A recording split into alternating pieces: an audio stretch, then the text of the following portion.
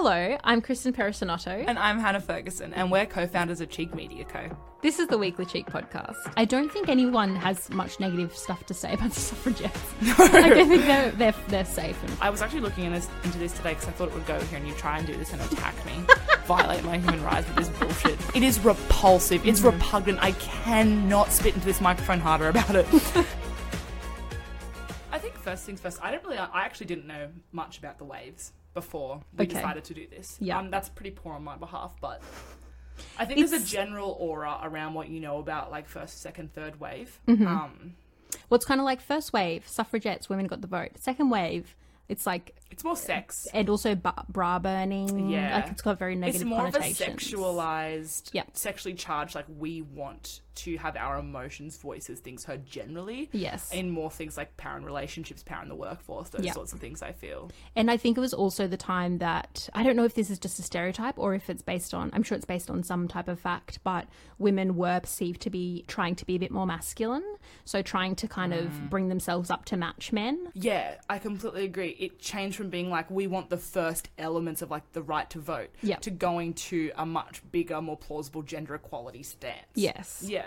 So the reason we decided to do this podcast is because I had a gripe about people on the internet have been recently that I've noticed, but I don't know if it's something that's been ongoing, have been kind of throwing stones at the second wave feminists. Yep. And accusing them of not being real feminists because of the lack of intersectionality in the wave. And I suppose to kick things off, I'll just say that I don't think it's fair to hold people from the past to the same standard as we have in the future. It's like how people talk about Friends and say that it's problematic, even though in the 90s when it was made, it was something that was kind of normal and run-of-the-mill. So for me personally, I just don't like Friends. I think it's shite. I'm editing that out. I actually was reading about this morning. I agree with you. But my thing more is I think it's okay to hold prominent individuals from that movement to account from the second wave. But I don't like the fact that the entire movement of the second wave is shat on because there are specific leading individuals from that movement who are kind of now considered right-wing or moderates. Do you mean hold them to account now? I mean, I want specific people to be held to account now if they're saying things that are derogatory towards... Or that they're saying things about things they're saying now or things that they said back then? Or does it depend what it is? Sorry, things they're saying now. Yeah. So my example is, I think it was Jermaine Greer. When the whole Weinstein thing came out, there was a line about like, well, if women open their legs to a film producer to get a role, then come out a decade later whinging about it when it's popular. Yeah. That's not okay. And I was like, well, that's a fucking horrible thing to say, quite frankly. Yeah. And I think that sort of shit doesn't fly. But I agree with you in the sense that if people said, especially progressive people in the 50s, 60s, 70s, like when they say things in that era, it's really hard for us to come out now and say, oh, wow. It's like a different time. Yeah. It's really hard because it's like, I don't know what I would have been like if I was born and alive then. Yeah. I have no idea what sort of standard I would hold myself to. And I don't think it's fair to... Like, I think it's completely fair if they come out now swinging the bat at fourth and third wave feminists and saying, like, oh, well, I'm not agreeing with the more progressive tones that have come out.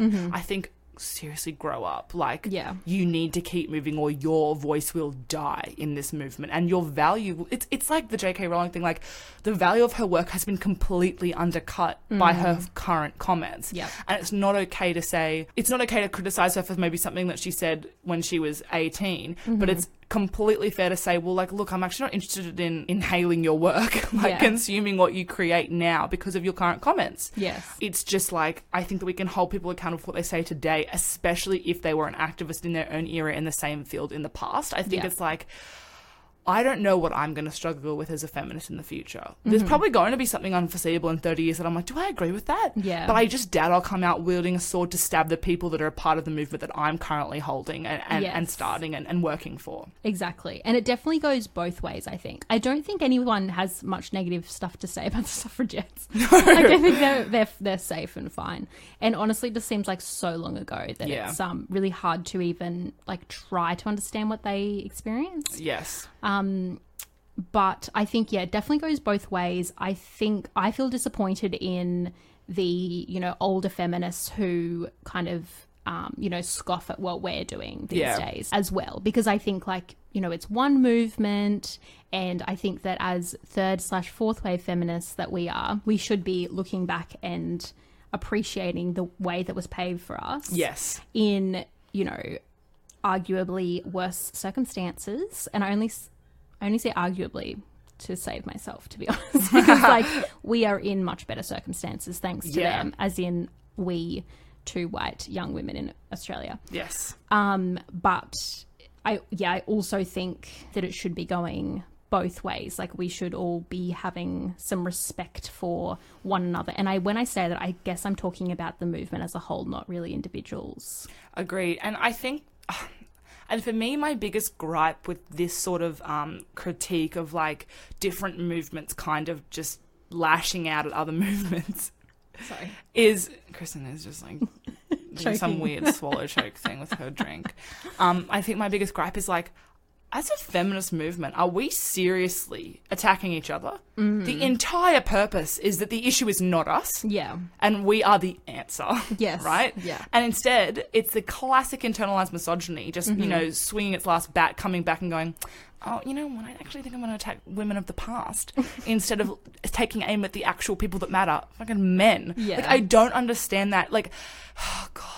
It doesn't make sense to me at all when the common goal is actually fundamentally the same. Yeah. It's the way that people act on that common goal that is different and diverse. And then instead of kind of going, well, instead of aligning, we're playing into the trope that all men have, oppressed us with all the time, which is women attack each other, women aren't for each other. Yeah. Men band together over everything. Yes. Men are the locker room shitheads. Oh my God, it's so sad to me that people who are very progressive feminists want to turn around and, critique what happened 50 years ago, when in reality, you're completely misfiring. You're completely losing the point, which is that's exactly what they want. Yeah. That's exactly what's going to hinder progress and success. Mm-hmm. It's just keep going forward. Yes, exactly.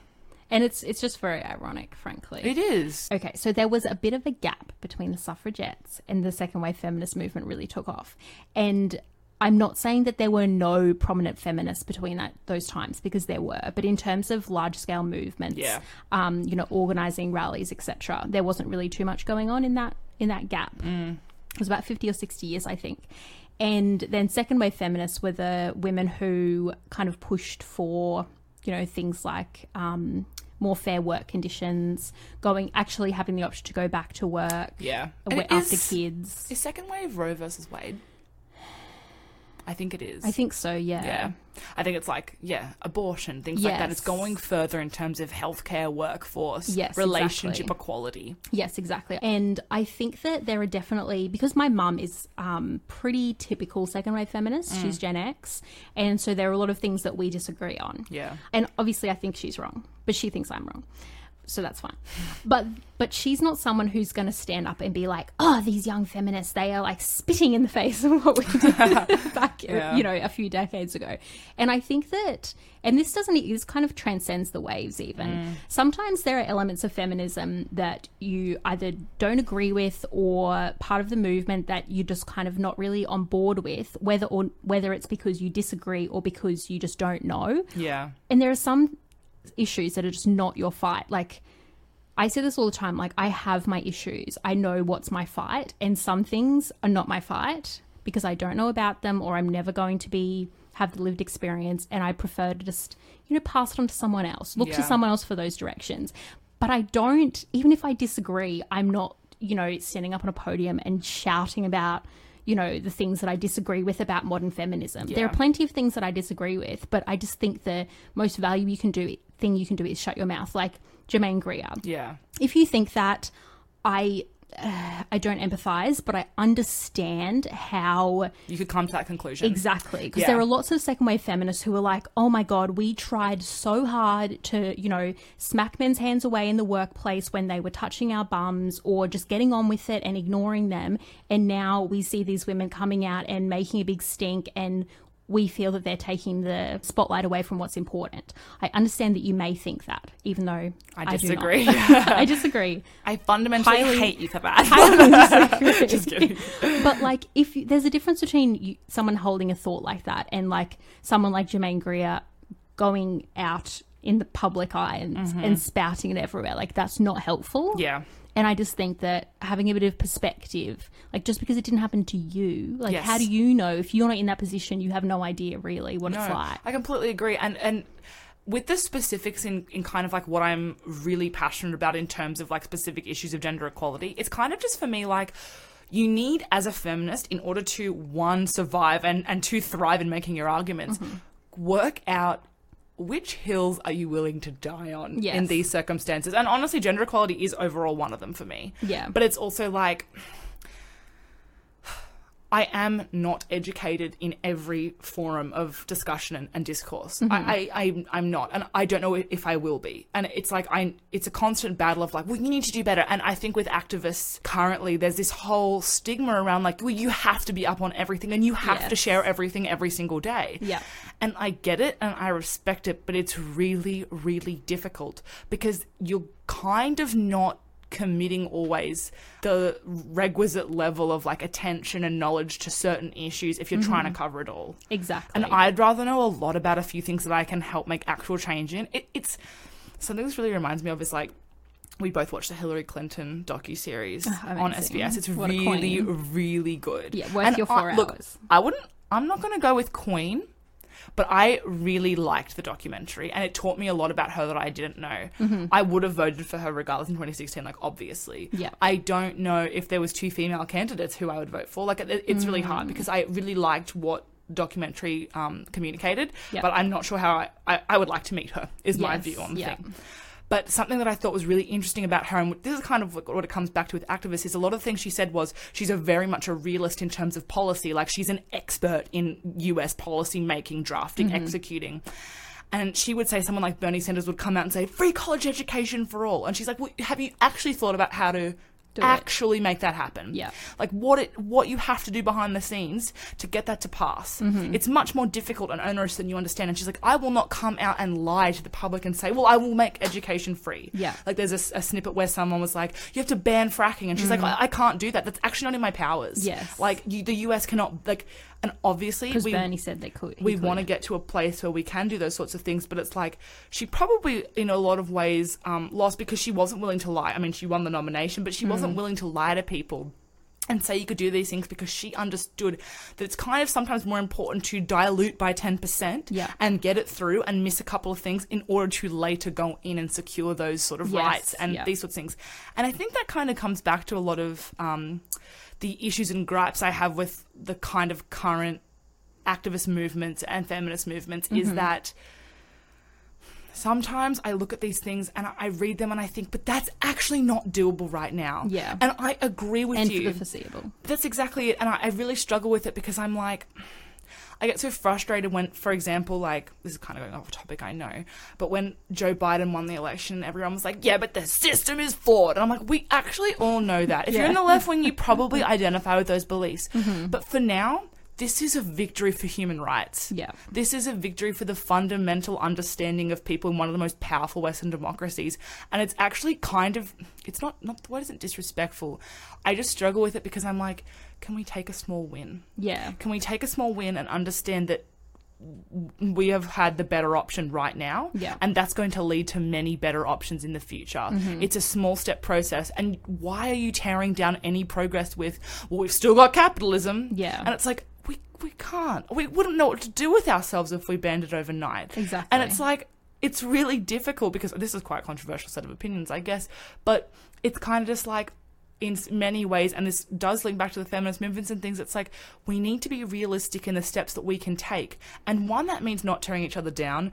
Two, that means being an expert in specific areas and making small changes frequently and working hard for the little things. And and really being proud of those victories. We should just be blatantly proud that Kamala Harris is the VP-elect. Yeah. Why does it have to be, well, one time she voted on a bill that included this one provision in, you know, Section X, and it's like, holy shit. Well, we're not even holding Republicans to the same standard. We're not. And, like, the rest of the country isn't. It's like, in many ways, the left needs to unite. Yeah. Because I think a lot of the issues is we're holding people to this weird spectrum of standards that mean we're fighting with each other more than we're fighting against the cause. Again, and against the opposing side of the cause.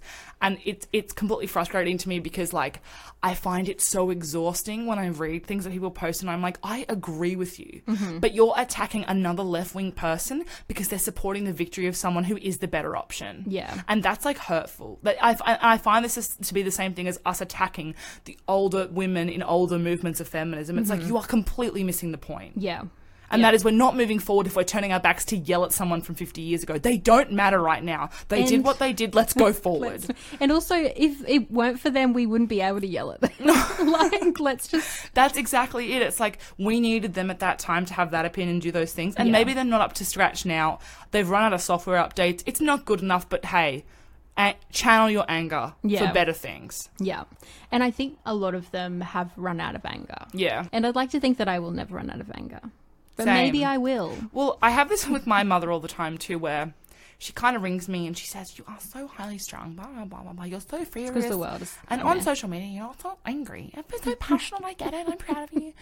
And I said to her, I was like, Mum, someone needs to be angry. A lot of people need to be angry. And I said, like, I might be exhausted like 70% of the time because I'm thinking so hard about all these issues.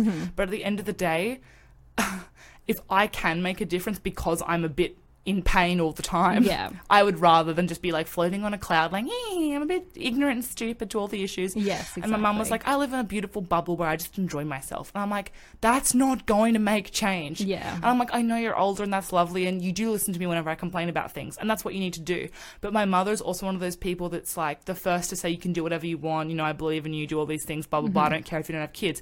My mum didn't want to have kids. She moved overseas by herself, didn't go to uni, did all these things. And probably in her era, because her mother was a very, very traditional housewife in a well-off home.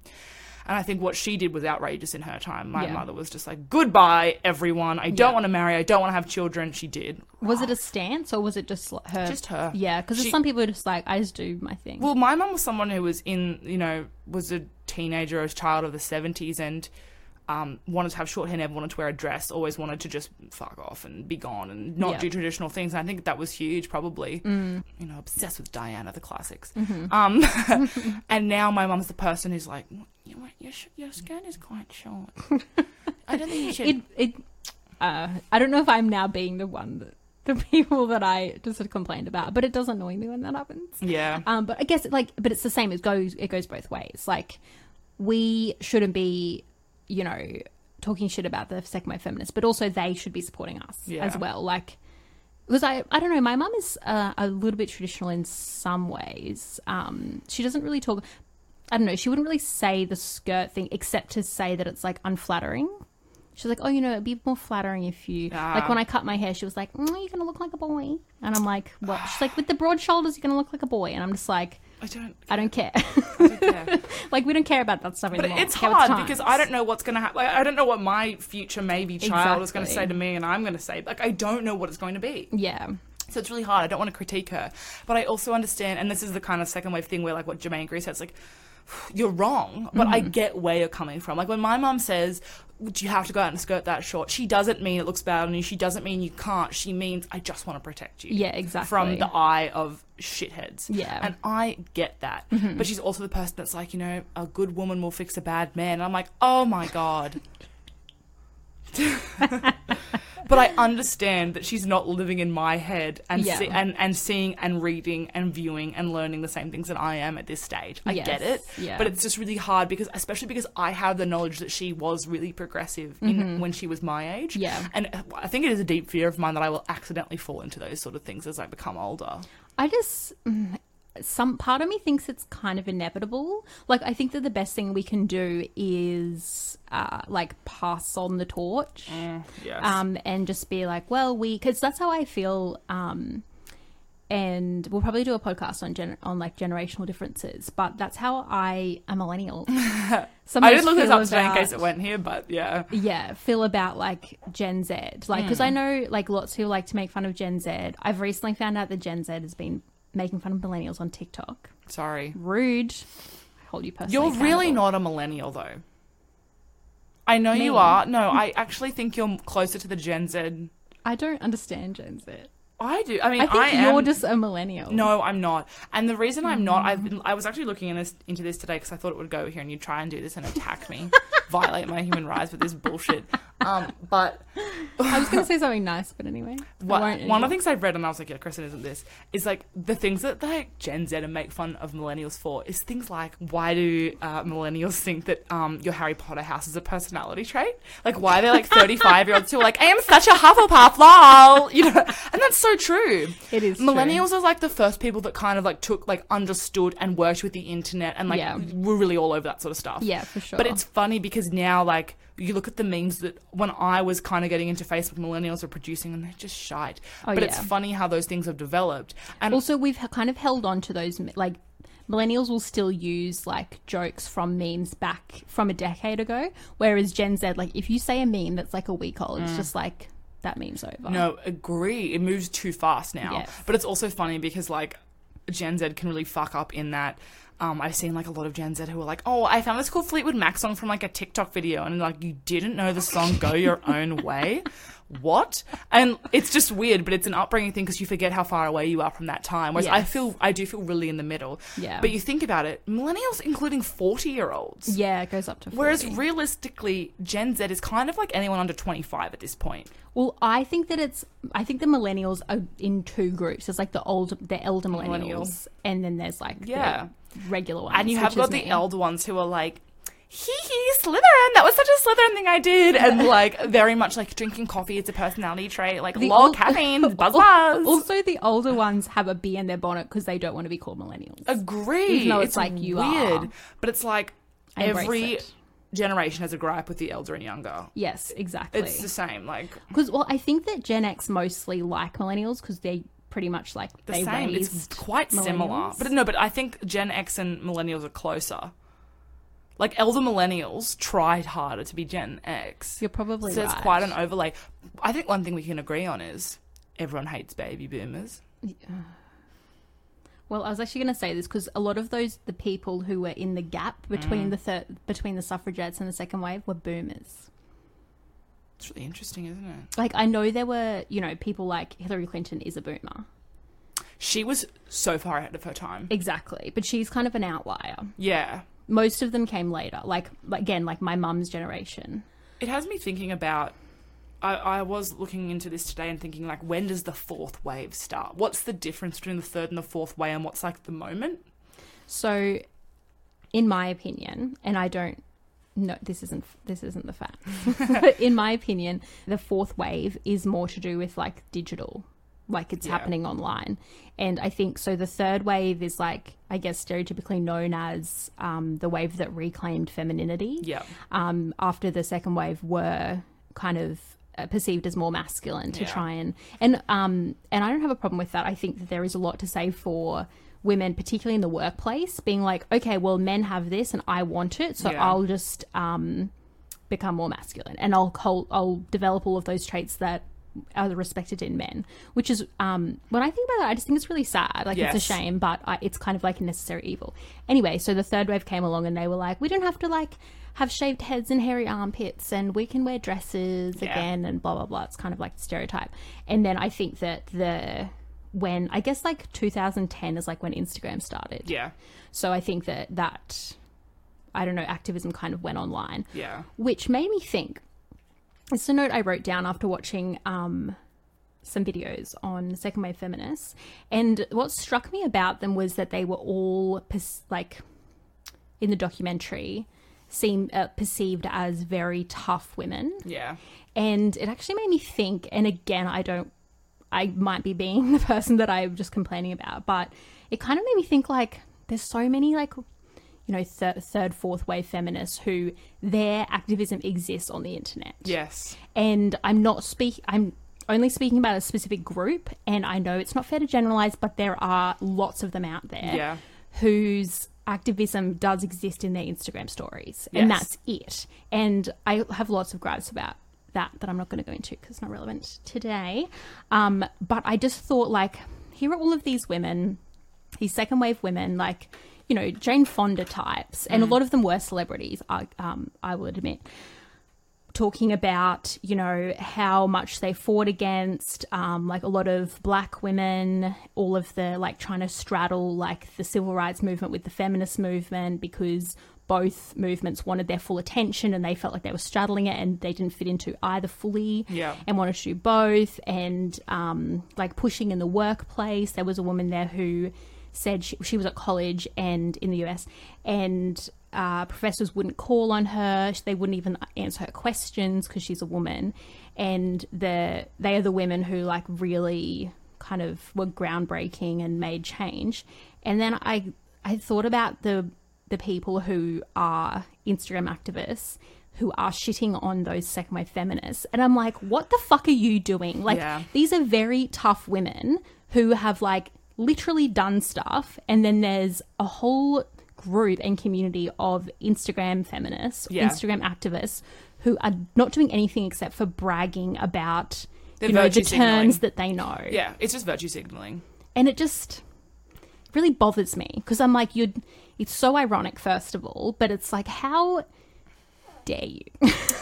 I completely agree. Like, we as feminists who are benefiting from all of that past should be the first people to acknowledge the struggle that they went through. We should not be the first people to criticize them. And that's not to say that we are not allowed to criticize them ever, but we have to, in my opinion, recognize that, and recognize that we wouldn't be anywhere without them. Makes me angry. Yeah, it's like, I constantly think, I get it. You bought a book, you're on the first chapter, and you want to post about it. Look what I got today. I'm just highlighting my favourite phrase. I know. And another thing that I noticed about second wave feminists, one of the notes I've just written, Jane Fonda. Love her, what a queen. So I've written second wave feminists doing what their mums couldn't / inspired them to. So there was quite a theme of this in the interviews that I watched. A lot of the women were like, oh, like, I got where I am because of my mum. And my mum was like, you can be anything, you can do anything. And I think, well, definitely, like, our generation grew up being told we can do anything we want. And then we have to find out ourselves that we can't. But I think back then, the mums of the second wave feminists, the progressive ones, were saying, like, it's going to be really hard, but I believe that you can, like, smash the glass ceiling. Yeah. Yes, exactly. So I think that was one thing that came up. And then the ones who weren't, like, in quotes, inspired by their mums, were doing it because their mums couldn't. Yeah. Because it's like, well, my mum couldn't do this. She worked hard for us and she had to work in the home because she didn't have any other options. So, you know, because of her sacrifice, I'm going to do blah. I think it's like the classic with, like, we've got a lot of momentum and there's been so many changes in a relatively short historical period of time. And so that's when you see women now who are, you know, a decade or two older than us, who are like, oh, but we're so close. Like, we should appreciate the rights that we've got and all these things and blah, blah, blah. And it's like, no, you don't understand. You don't understand that, like, at my friend's current workplace, she has one coordinator earning $30,000 a year less. Yeah. And she's a female and she doesn't know. Yeah. She doesn't know. Mm-hmm. And it's like, you actually forget that those things exist, and people actually always and constantly undermine the fact that the wage gap still exists and that there still is, like, sexual assault. I think sexual violence generally is one of the most prominent factors still existent in our current movement and what we're trying to fight against. It's like, to fight and claim that there is still the existence of this inequality through, like, the workplace and things, but to also, like, move on to especially, like, domestic violence. And it's more just, like, a lot of, especially because those things are quite private and they're usually within the home, it becomes a really hard conversation because it's hard to identify how rampant it is. And statistics tell us how rampant it is, but because people don't see it, they kind of refuse to acknowledge that it exists in many ways. And I think that a lot of time it's like, well, especially for like my mum's generation and her mum's generation, it's like, well, you know, some things are private and, you know, between, and it's hard. It's also hard because, like, I watch a lot of, for example, like my mother, in a way, I'm like, you're so progressive because she said, I'm not being treated right by my husband and I am going to get a fucking divorce and I don't care what everyone in this small town is going to say about me, but I would rather be poor and alone with my children than with this person. Yeah. And, like, I really respect that. Yeah. It's hard because then in other ways she's failing and not recognising that some things do exist and blah, blah, blah. And the way to fight back against sexual violence is not to, say, put on a longer skirt. Yeah. But there's all these issues surrounding recognition of what the actual core crux of the problem is with these things. And, like, defeating them isn't by ignoring them or pretending they're not there or saying, well, it doesn't even exist these days. Like, yes. I think there's this whole issue with approach and there's a whole issue of communication between older and younger generations. It just kind of makes sense exactly with what you said, like, it used to be, well, it's because of my mum. Yeah. But now we've got, I think, a failing, and this is not my mother. My mother's very good. But I think we've got a failing of people a little bit older than us in saying, instead of saying, oh, we've come so fast, we could just take a breather. It's like, keep the momentum going. Yes. I think there's, like, with the Me Too movement, which has emerged in the last 5 years. Yeah, I think so. I think there's, like, 3 core events that triggered that. The TMZ Hollywood tape of Trump. Yeah. With Grab Him by the Pussy. Yeah. Christine Blasey Ford testifying against Brett Kavanaugh. And the third, Weinstein. Yes. That whole breaking, the New York Times breaking that. And I think those 3 things, the perfect momentum to kind of, like, relight the fire, in a sense. Yeah, for sure. Because it was, and that's when I think the digital thing really comes into play. Yes, not saying that's when the 4th wave starts. I think it's a bit earlier than that. But I think that the motion, because that's the same sort of time as when the Brock Turner rape case occurred, with Chanel Miller on Stanford campus. And there was also another movement I remember, I can't remember what school it was, but where a girl, I think, carried her mattress around her campus until her rapist was expelled from the university. Yeah. And these sort of movements were around that sort of, 2012 to 2016 period. And I think that was a huge, huge propellant for the movement again, I think. For sure. The media really took hold of those things, which was helpful. Yes. Thank you. Thanks, you, guys. You fucking failed in many and other ways. Yeah, I think you're right. And what you were saying about how, there are some people from, previous generations who will say, like, but we've got a lot, so can't we just be thankful? Because I wonder if maybe they see it as threatening what they did. Why do you think? That just popped into my head. Sorry. Yeah. So I think that one of the things that the second wave feminists most struggle with, blanket, is breaking down the binary. Because they have a struggle with femininity. Exactly. So they're kind of like, well, we struggled so hard for blah, and they are up with gay rights. Yes. But it's just kind of like a step, the next step, then just not quite grabbing it because I guess it's hard to say because you don't want to try and you don't want to be like, this is what they think. You don't even want to give it airtime. I know, but exactly. It is something I wonder, like, where does this come from? Exactly. I think they probably see it as a threat to their rights as women. Yeah, I get it. But that they've worked for.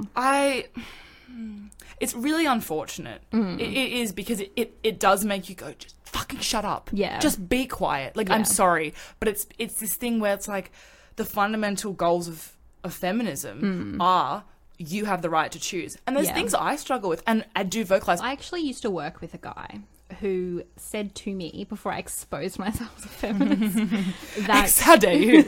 Scandal. That he was specifically looking for a woman who didn't have any, like, hopes and dreams that were related to a career, because he just wanted to be the working person, and he wanted to get a job where he would be moving frequently and traveling. He, in quotes, needed a woman who was going to just be happy, staying at home with the kids and looking after things and making sure the dinner was on the table whenever he deemed to come home. And that made me really angry. Because imagine if I said that about a man. Well, I wouldn't like that either. Yeah. But it would be less acceptable. Yes, if a man said that to another man, they'd be like, oh, but these days. You know what I mean? Yes, but if I said that, most people would be like, what? Yeah. You know what I mean? Mm-hmm. Well, I think because when he said it, it bothered me. And then I was kind of like, well, I guess, like, people want what they want, I suppose. Like, I was trying to be really fair. But then I found out that he actually now has a fiance. And I was like, I got angry again. Because I just felt like he was looking, like he didn't say anything about intelligence, but I just felt like he was kind of implying with the language that he was using, I'm looking for someone who will not be my intellectual equal. And then to me, that just said, you're looking for someone who will follow you. Exactly. Will follow everything you say, will go with you wherever, will make your favorite dinner. And it's abusive. Yes. And that's the issue is like, it's actually quite a fine line because there are traditional relationships that are loving and caring and all these things. Mm-hmm. But I just don't see that being the majority. And this is what it comes back to, and I want you to take the hint I'm giving you to roll into the next topic that I want to roll into, which is the certain responsibilities women in prominent positions have. Yes. And again, we were talking about this the other day with the MamaMia article that we talked about profusely for the whole week, essentially. But it's hard to hold women to a higher standard.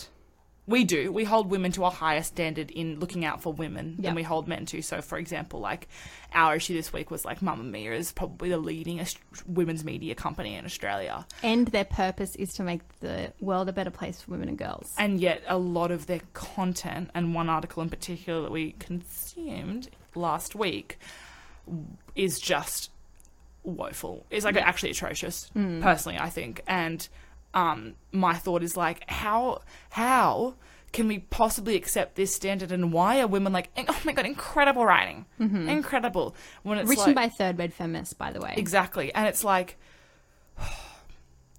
I'm holding you to a higher standard than I am from writers for Fox Sports and the Daily Mail because you have a responsibility to care for the interests of women and to promote material which serves our best interests. Yes. This next segment discusses alleged sexual assault and may not be appropriate nor suitable for some listeners.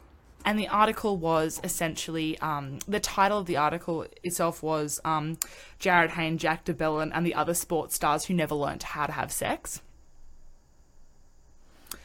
And the thing for me is, and I said this to Kristen earlier, like this made me fucking furious because like the people that were sharing it to their Instagram, like Laura Byrne, who most people, if you're listening to this, would know, was the winner of The Bachelor in the season with Maddie J.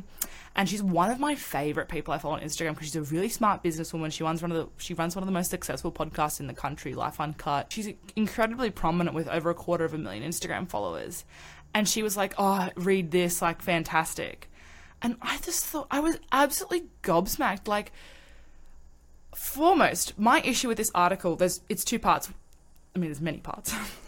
First of all, that headline is communicating that the burden is once again placed on others, probably women, to teach men how not to rape. Yeah. Right?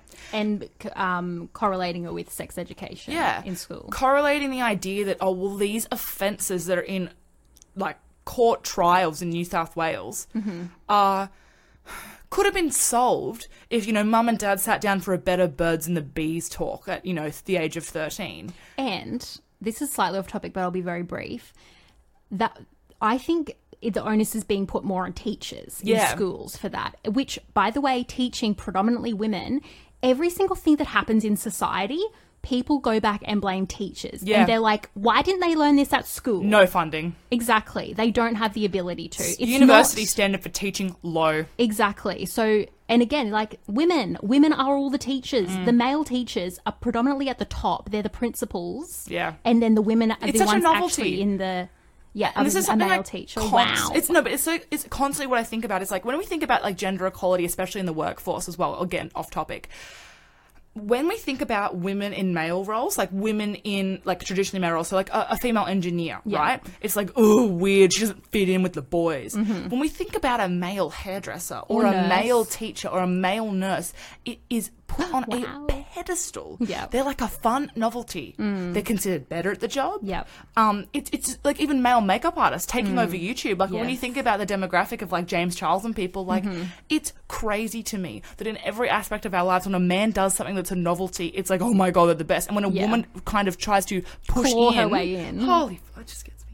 It just really gets me.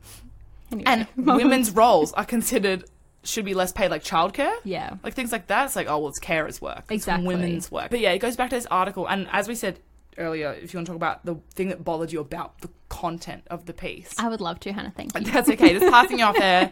So the thing that bothered me about the content, and I'm absolutely sweating. Yeah, we actually are very hot as well. Angry, it's also very hot. Is that throughout the entire article, the assumption that the article was based on was that these football players were telling the truth when they said that they didn't assault these women. So there was one example where one of them sent a text to his mum and just said, "Oh, mum, it was nothing weird. It was just normal sex." And the author, the journalist's response was like, "Oh, how could he think that was normal when she was bleeding?" And that means that she thinks that he was being honest when he said to his mum, "I didn't rape that woman." When, like, first of all, she made lots of care to say allegedly throughout the whole article, like, "Oh, this is an alleged assault trial," which I get it, journalism ethics, blah, blah. It is an allegation. But you're not treating it as one because you are assuming and giving him the benefit of thinking that he truly thought that it was an enjoyable time. You're not saying allegedly he believed this text when he said it to his mum. You're saying allegedly he's being convicted of this charge. Allegedly this happened. Yes. But when it comes to, like, the context surrounding the evidence and the facts, you're like, well... He just thought it was normal. Of course he told Janice. Like, exactly. Oh, he just thought it was normal. As if, like, a man would, rape a woman and then call his mum and be like, "Oh, hello, mum." Just yeah, she screamed no like 100 times, lol. Like, exactly. It's not going to happen. It's not going to happen. And I just, like, giving them the benefit of the doubt. I know it's a legend, but giving them the benefit of the doubt, which, by the way, if you take a look at the news, we do constantly for football players or sports stars, as was said in the headline, but mostly footy players, they're given the benefit of the doubt again and again and again and again and again.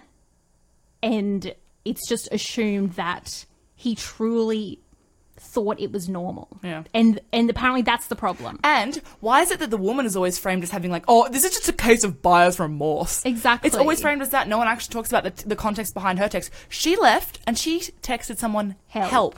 I can't get past this because for me, the headline conveys so much, but mostly what it conveys is, like, and I think most women are victims of sexual assault, whether they're aware of it or not. I think some women don't know how to identify that what's happened to them is sexual assault and sexual violence. But, like, I think we can easily say we've both experienced a sexual assault in our time against ourselves. And to read that, I am not particularly, like, any experience I've had hasn't been particularly violent. But even to read that headline, I think that is absolutely traumatizing for a victim of rape. Yeah, that is disgusting. To read an article written and also made a podcast on this specific article days later. Doubled down on they doubled down on, like, multiple women who are at the helm of this company, right? For them to go, for one, them to link it back to porn culture. And then to talk about how it's like it's an education and health issue, like it's a fucking missed PE class, right? And they said that porn culture, it was because young, like, men of this generation watch so much porn. I do too. And also were the first rapists millennials? Like, what? It's just ludicrous. We shouldn't be laughing, but it's just ridiculous to me. It's comical in how ridiculous it is. I can't get past it because the thing is, and what struck me as just the worst possible element of this is that all the comments were like, "Yes, girl, preach." Yeah, they were yas queening it. I was just like, I can't. Yeah. Why is no one seeing the issue? And they were like, hey, "Thank you for putting into words all my feelings." And I'm like, as a victim, and most women are victims of something of this nature, to read an article just saying, like, "Oh my God, these boys need help," is just embarrassing. It is repulsive. It's repugnant. I cannot spit into this microphone harder about it. It honestly has left me feeling like I need a shower the entire week. Yeah. Because I don't understand why women read that and were like, "Oh my, brilliant. What a piece." No one reads my pieces and says that.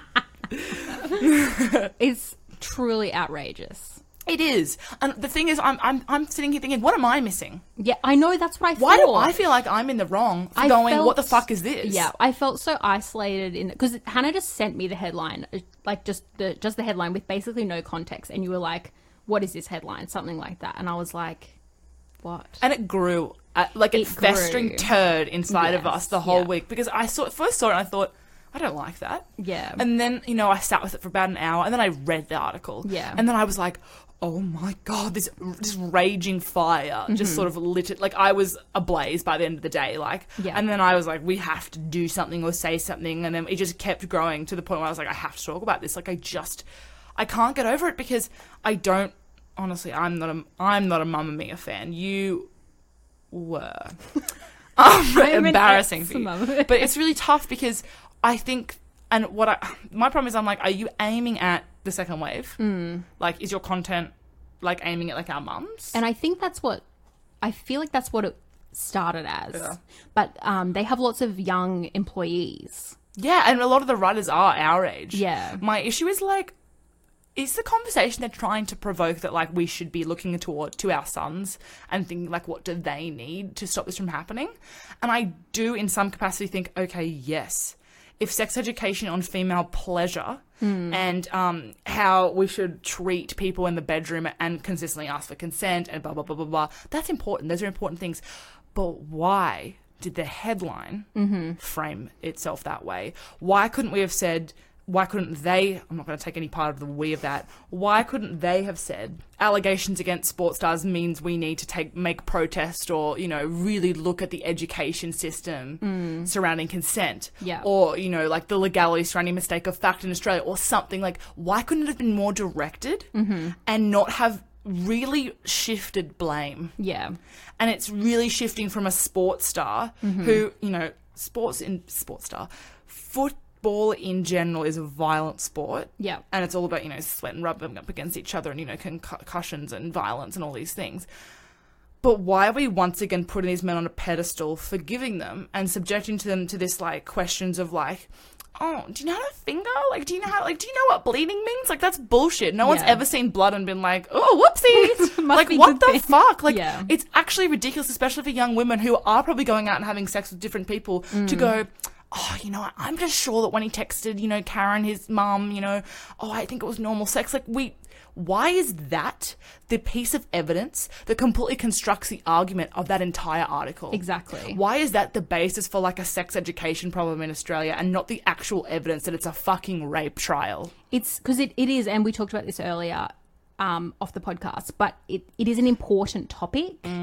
But it's not the time nor place. Yeah, and it's not the way to execute it, and the headline is disgraceful. And it's not related. Yeah. Rape is not about sex. No. It is about power and violence, and it is a crime. It is not about sex. No. And, like, the correlation between the two is they're not synonymous. Disgusting. They're not the same because sex is consent. Yeah. Sex and consent, same. I mean, not really. I can consent to having a lollipop, but I get what I'm saying. Yeah. Rape is rape. You cannot say like, oh, I just cannot get my head around this because it's not sex. What they had wasn't sex. No. Again, allegation, but still. Yeah. Oh, my God. And do better. Yes. I just don't understand. No, neither do I. And, like, and I know you've been speaking, like, for the last week about, like, this is doing so much damage to victims of sexual violence or assault. And I don't think I've actually fully thought about it until just now when you were talking. Like, that the woman who is, like, the alleged victim has to read that headline. Yeah. And, like, people who, like, imagine, like, your friend coming to you and say, I was assaulted last night, and be like, oh, unfortunately, that guy didn't know how to have sex. Yeah. Like, what the fuck? Imagine me sitting down with you and being like, Kristen, when he saw the blood coming out of your vagina, do you think that he was like, oh my God, I missed a health class in year 9? Like, what the fuck? Yeah. Oh, sorry, I've gone actually ridiculous about this.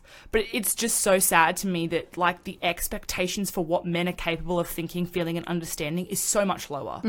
If a woman raped a man in this sort of context, their career would be destroyed forever. It wouldn't be like, when are they getting back on the field? When will they be allowed to play again? Yeah. And it also wouldn't be a question of whether they knew what they were doing because we expect a certain level of maturity, comprehension, and smarts, and just general knowledge from women in a way that we don't expect the same thing from men, especially football players, because we want to justify their actions so that they can continue being prominent people. Exactly. We don't so want we to can cancel be them. entertained by them. No, but why is it that, like, I've also seen lately, and I don't really know what my position is on these sort of things, but like influencers who have been getting sort of cancelled in the media for like tweets they made when they were like 12 and first got Instagram and Twitter in like 2008, and they were, you know, it was like bitches and sluts and whores was like words that they used in their tweets, and people like cancelled, and it's like, why did Jack DeBellin allegedly rape a woman with a co-accused, and they're saying, oh, he must have missed something.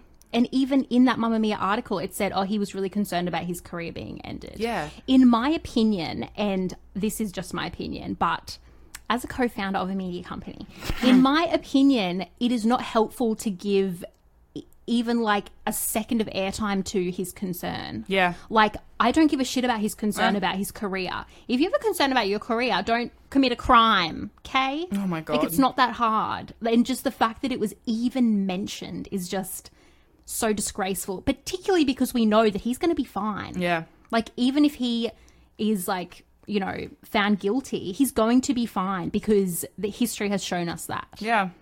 And what we're communicating to victims consistently from a women's media company, no less, is that actually it's not about you. Yeah. This survivorship that you've managed, like this position that you're in, it's actually not about you. We're actually going to look at why the man ended up this way and like how we can get him back on track. Yes. It's not about healing your trauma. It's not about looking at you and saying like, how can we support this person through this time? It's about saying, oh, well, you know, he was on TV and on grass running around touching other men. So how do we get him back there as fast as possible? Exactly. And that's fucking disturbing. And that's everyone's agenda. And I think that, like, you did touch on it earlier, but I don't love that we're holding a women's media company to higher standard than Fox News, the Daily Mail. I don't like that. Unfortunately, the reality is that we've come to expect this stuff from Fox News and the Daily Mail. And again, I don't like to do this, but I just think I think that they should be held to a high standard because they've put themselves in that position of being for women, by women.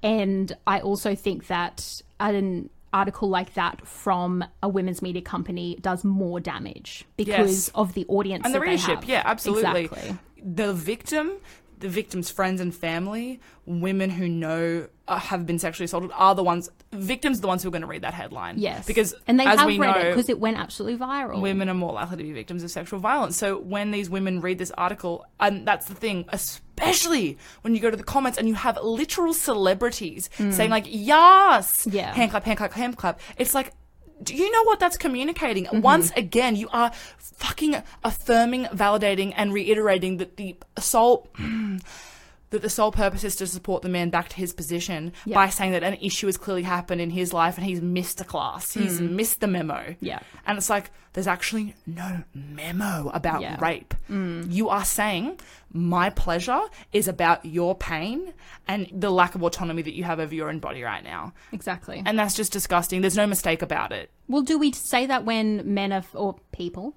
are found to be embezzling? Yeah. Oh, there was no class about not embezzling at school. Oh. We don't even learn about taxes. There's no class about embezzling. So we'll link in the description of the podcast the article and posts that we made about this topic. Yes. For your pleasure. For your reading pleasure. Not a good enough reason to use the word pleasure after all we just talked about. For your consumption. Yes. Please share. If you found us just totally relatable and quirky, come back next Wednesday for a new episode. Until then, head to cheekmedia.com.au to tide you over until then. Bye. Goodbye.